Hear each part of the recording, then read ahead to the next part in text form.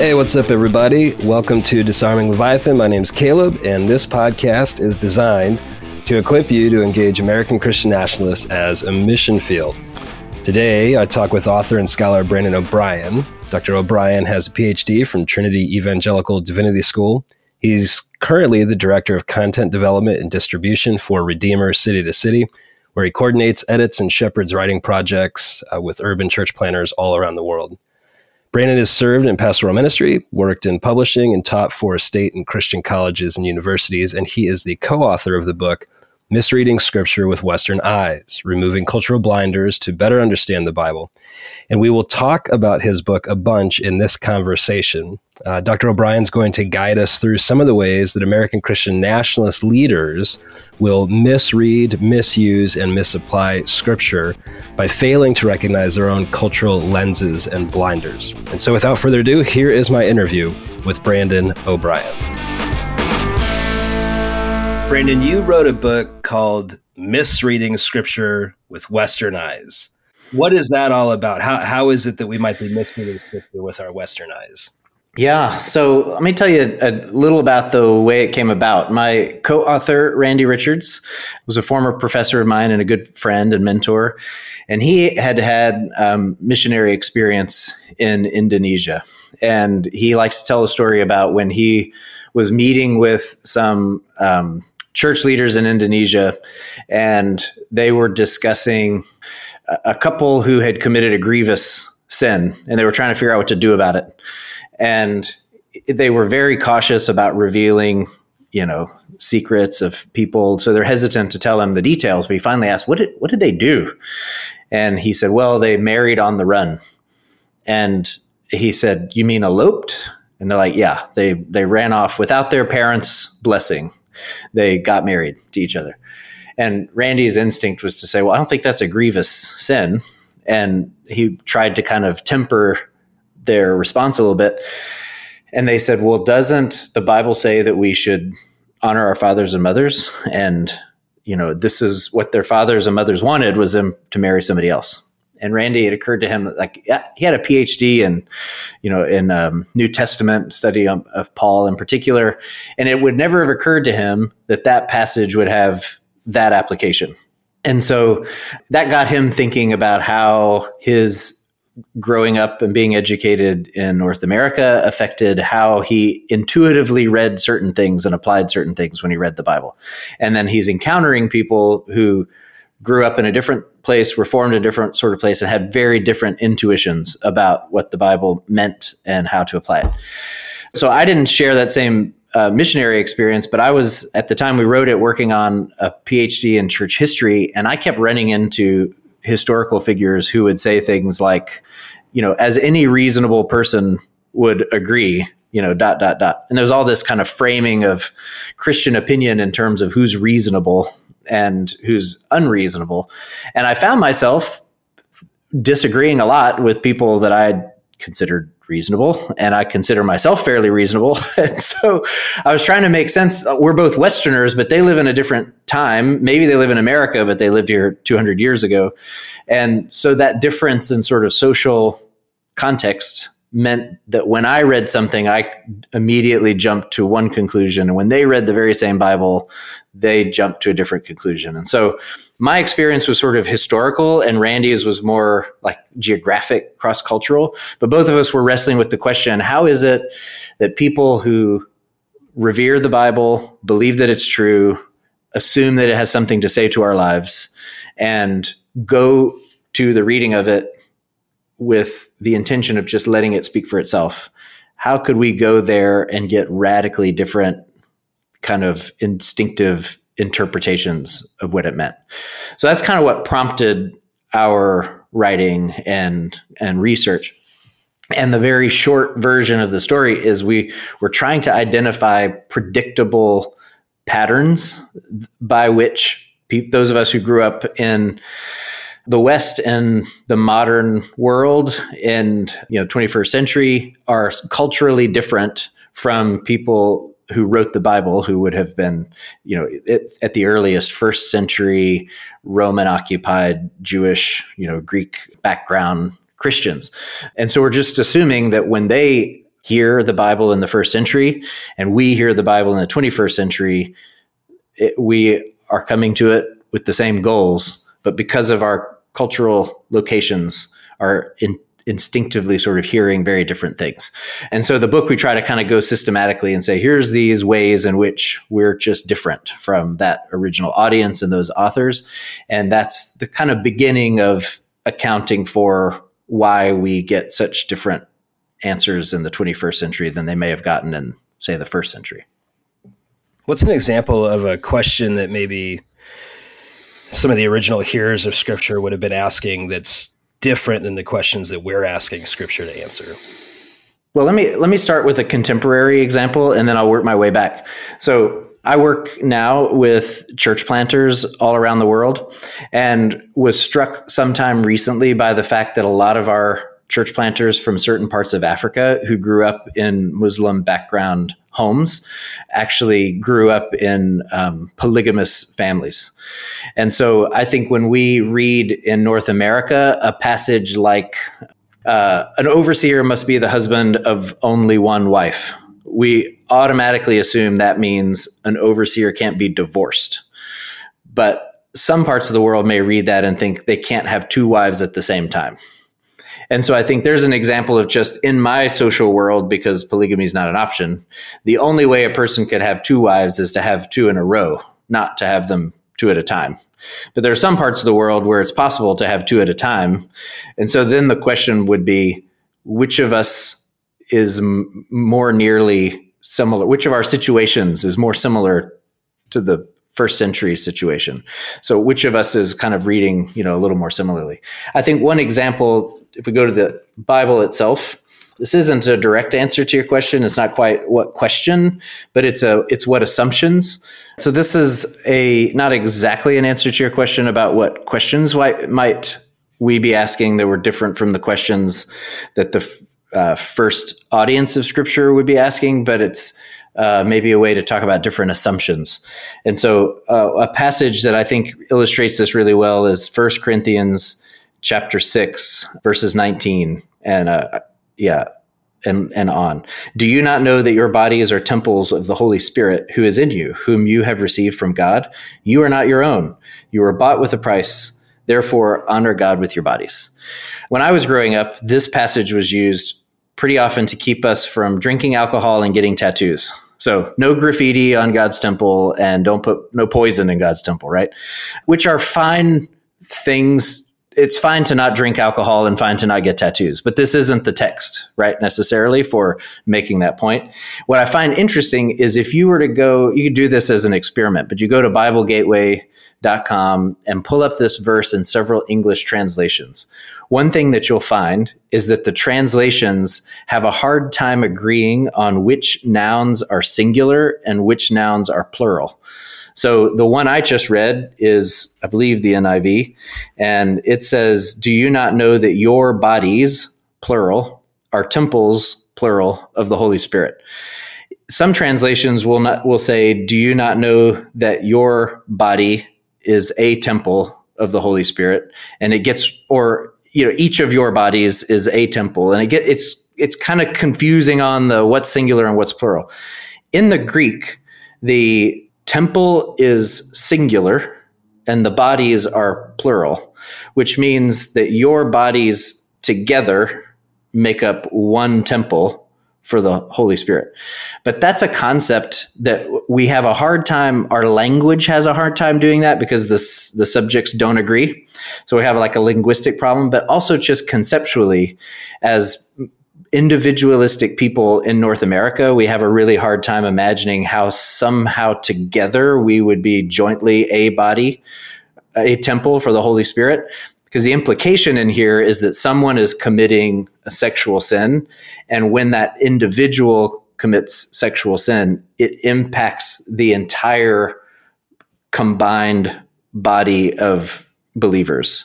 So one person sleeping with a prostitute implicates the whole church and somehow connects Jesus to that sin. That's the scandal for Paul in this moment. But that only works if you have a collectivistic understanding of the body of Christ instead of an individualistic one. And so that's a place where it's reflected in our intuitive application is, oh, my body is a temple, therefore I should think about how I treat my body. Instead, the first reader would have said, your collective together make up one body. So how you treat that thing, that collection of you, is really the most important thing.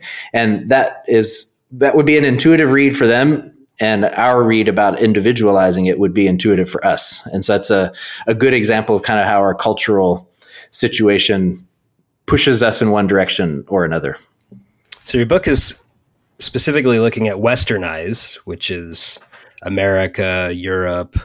There's also Christian nationalist eyes and folks who are approaching the scriptures having heard many times the Bible says, clearly the Bible says that we should have firearms, or that we should make America a Christian state, Christian government, or the Bible's clear that we should have school choice, or whatever the issue is. Many of us have been in gatherings, a meal, an office meeting, a church small group, and somebody just starts in on this talk track of the scripture is clear, and then they throw a verse out there like, love your neighbor as yourself, and that's why we've got to promote gun ownership at the church, because we can't love our neighbor if we can't protect him from bad guys. So let's do a gun rally. How might you respond to that use of scripture?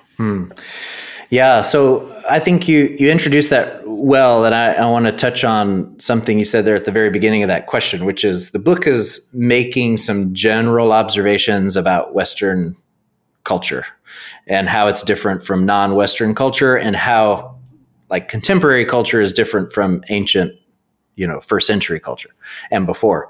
I think you could do another book. Maybe we'll do this someday on like within North America, you have lots of different subcultures, and those different subcultures have additional kind of layers and lenses that influence their perception. All of us do. So it's not that I have no frames or lenses and you do. It's that all of us do. And, sometimes our frustration is that I'm not seeing what someone in another part of the world is seeing, but more often it's on Facebook or at church. Two of us are looking at the same words and coming to very different conclusions. How do you make sense of that if we're both Westerners, et cetera? Well, it's the same rules apply, that the communities that we're part of and the experiences that we have and the influences that shape our vision of the world will affect us down to the subculture level or the kind of community level. So it's a very similar thing happening there as well. So I think that this is a really hard question to answer because it takes a little bit of time. I think sometimes if it's in passing in the church lobby and we're getting a cup of coffee and somebody says that, my tendency is to say, oh, God bless you. Have a good week. Classic avoidance. If it's somebody that I know well and I know we're going to keep having this conversation, then obviously I would want to do more than that. But I think what would be helpful, first of all, for me as the person hearing comments that I have a hard time understanding, is to first understand that all of our interpretations are shaped by our social and cultural situation. That doesn't mean they're determined. It doesn't mean it's inevitable that we can't ever break them, but just means that my gut reactions are very much influenced by the people that I spend time with.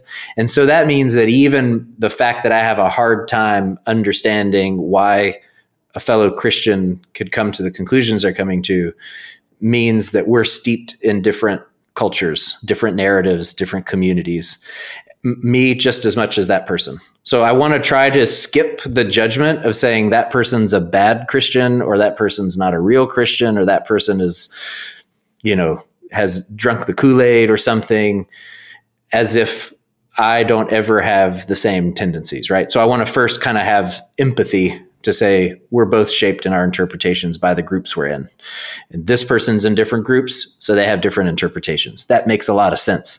So if I can first kind of normalize the fact that we're going to come to different conclusions if we belong to different groups, that helps me a little bit, right? In being patient. I think the next thing I would probably want to do is try to figure out where we have common ground. So sometimes when we disagree about what the Bible says, Well, when I was a kid, it happened a lot that like the young people were reading the NIV and the older people were reading the King James Version. So sometimes we were having disagreement about the actual words in the Bible, right? But I think more often than not, we're not actually disagreeing about what the actual words are on the passage. We're probably disagreeing about some assumption we have about the context of those words, what's going on in the world in which those words were written down, or we're disagreeing because of the different lenses that you and I are wearing when we read. And so I think if we can settle first on, do you and I both believe that the words we're reading are God's words and that they are relevant and that they mean something for our life? Yes. Can we both agree that this is what the passage actually says? You should love your neighbor as yourself. Great. So like, what can we agree on? And then from there, try to figure out where's the disconnection. Do we agree that when those words were said, for example, they were said in a context of Roman occupation or of, a lot of people are poor and need mutual support. Should we go there first? Probably, because that's a little less threatening than going directly at kind of our own lenses and frames. And so if you're not real familiar with the historical and cultural background, that may feel like something you can't do, but at the very least you can start by agreeing on, that passage means a lot to me too. Love your neighbor as yourself. I tend to think of it this kind of way, or meaning the following things. And maybe that's because I've had these experiences, or because these are the ways I've seen people apply that passage in ways that were meaningful to me, or something. So you could even just start with that general agreement. And instead of saying you're reading that from a cultural lens, you maybe even just be able to unpack your own and say, I'm probably reading this from my own experience, but here's some really positive experiences I've had that make me appreciate this passage, or something like that. Maybe that will invite them to do something similar, prompt some self-reflection. But I think you want to avoid judgment and leave some room for curiosity, or you're never going to get anywhere. So for many of us, we've engaged portions of the Bible, we've heard sermons, we've watched YouTube clips. Maybe some of us have mugs, coffee mugs with Bible verses on them. We've wandered the halls of Hobby Lobby and seen them carved into little wooden tchotchkes and whatnot. But when we actually go to the Bible, help us understand what are some good tools and practices for reading the scripture, applying the scripture, and at the same time recognizing my own cultural lenses. Yeah. Wow. It's a big question. Do we have all day? Because we could take all day. So I think I have increasingly thought about a framework for reading that pays attention to three dimensions that are always operating, whether we're aware of it or not. So it's best to just be aware of it. And one is to pay close attention to what's actually in the passage that we're reading. So sometimes we settle when we read for kind of approximations of a passage. We'll say, money is the root of all evil. You think, well, the passage actually says the love of money is the root of all kinds of evil. And maybe that's the same thing, but for the sake of argument, let's deal with the actual words, right? I think that happens a lot in sort of debates about issues, is people will pull in a text or a quote or a something, and it's almost what the Bible says, but it's not exactly what the Bible says. So you want to go and pay careful attention. What does it actually say? And when you go and pay careful attention to the passage, this is something, it takes a little bit of experience, just practice, but it doesn't take formal training to just be careful when you read and to say, I noticed that this word is repeated over and over. I wonder if that's important. Or I noticed that this character seems to be painted in a negative light or painted in a positive light, or basically the kinds of things you would do if you were reading a novel or something that you really enjoy. You're paying attention to the little details because that's exciting, right? So you're paying close attention to the details. You're kind of trying to take at face value, what does it say? Then you want to, kind of a second dynamic is paying attention to what's behind that passage. And sometimes, like in the passage, 1 Corinthians 6, this conversation on being a temple of the Holy Spirit, well, behind that is a larger conversation about sexual immorality, but there's also maybe other books of the Bible that Paul is assuming that we know when we're reading that, or there may be bigger cultural things. And so I think being able to think about the broader context of the passage within the same book, or even wondering, is this passage commentary on some other passage? Is it assuming that I know something else? I think a good example of this is that my family just watched the newest Across the Spider-Verse movie. We loved the first one, and it's one of the few movies that all four of us are equally excited about. One thing the kids kept doing as we were watching it at home is pausing on certain shots and saying, "Oh, I remember this from the first movie. And in the first movie, it has this." And once you see the connection, suddenly paying close attention to details in the movie make you think of this details in this other movie. And now it makes it richer. So you're seeing it kind of from, two things at the same time. Then they wanted to go back and watch the first movie again and see, can we anticipate anything that's going to happen in the second movie, which I actually do all the time. I'll be reading something in the Bible and think, that sounds like Deuteronomy.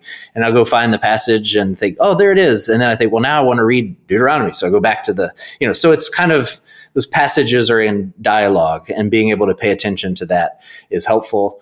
And then I think the third dimension is us. So we're reading from a place, and I have personal experiences, I have social connections. And instead of assuming that those are always a liability, that they're always going to cause me to misunderstand something, I just need to be aware of them.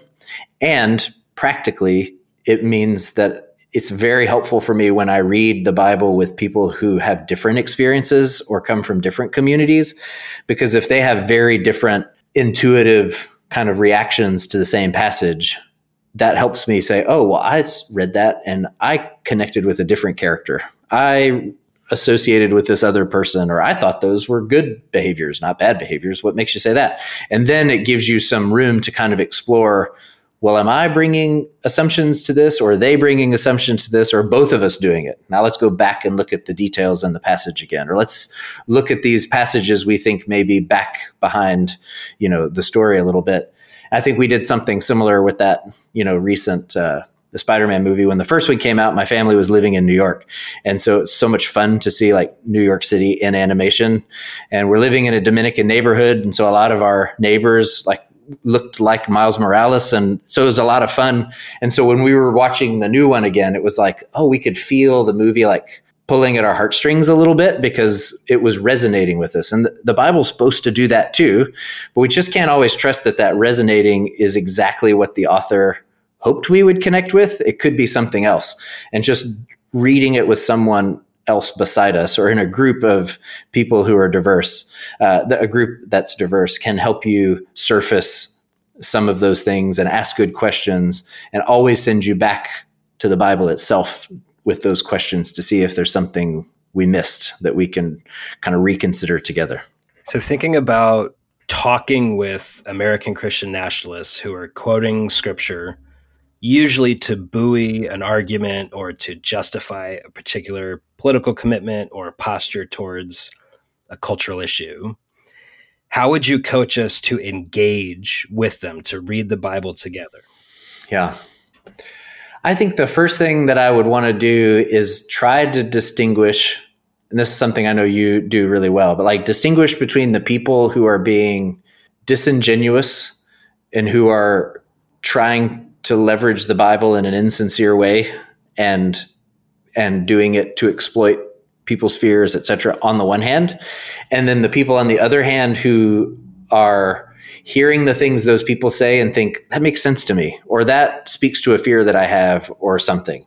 I think too often we lump those people into the same categories. And I think of the way Jesus spoke to different audiences in the Gospels when he's speaking to people who were discouraged and weighed down and whatever, but he says, my yoke is easy and my burden is light. When he speaks to the religious leaders who are loading that burden onto those people, he calls them a brood of vipers or whatever. So there's a distinction in the audience. And I would say I'd probably go hard after the person who I thought was insincerely leveraging the Bible to exploit people. For the other people, I think I would maybe try to start with the level of kind of the heartstrings. So I think of this again as there are certain passages of scripture that I read and I think, man, I get that.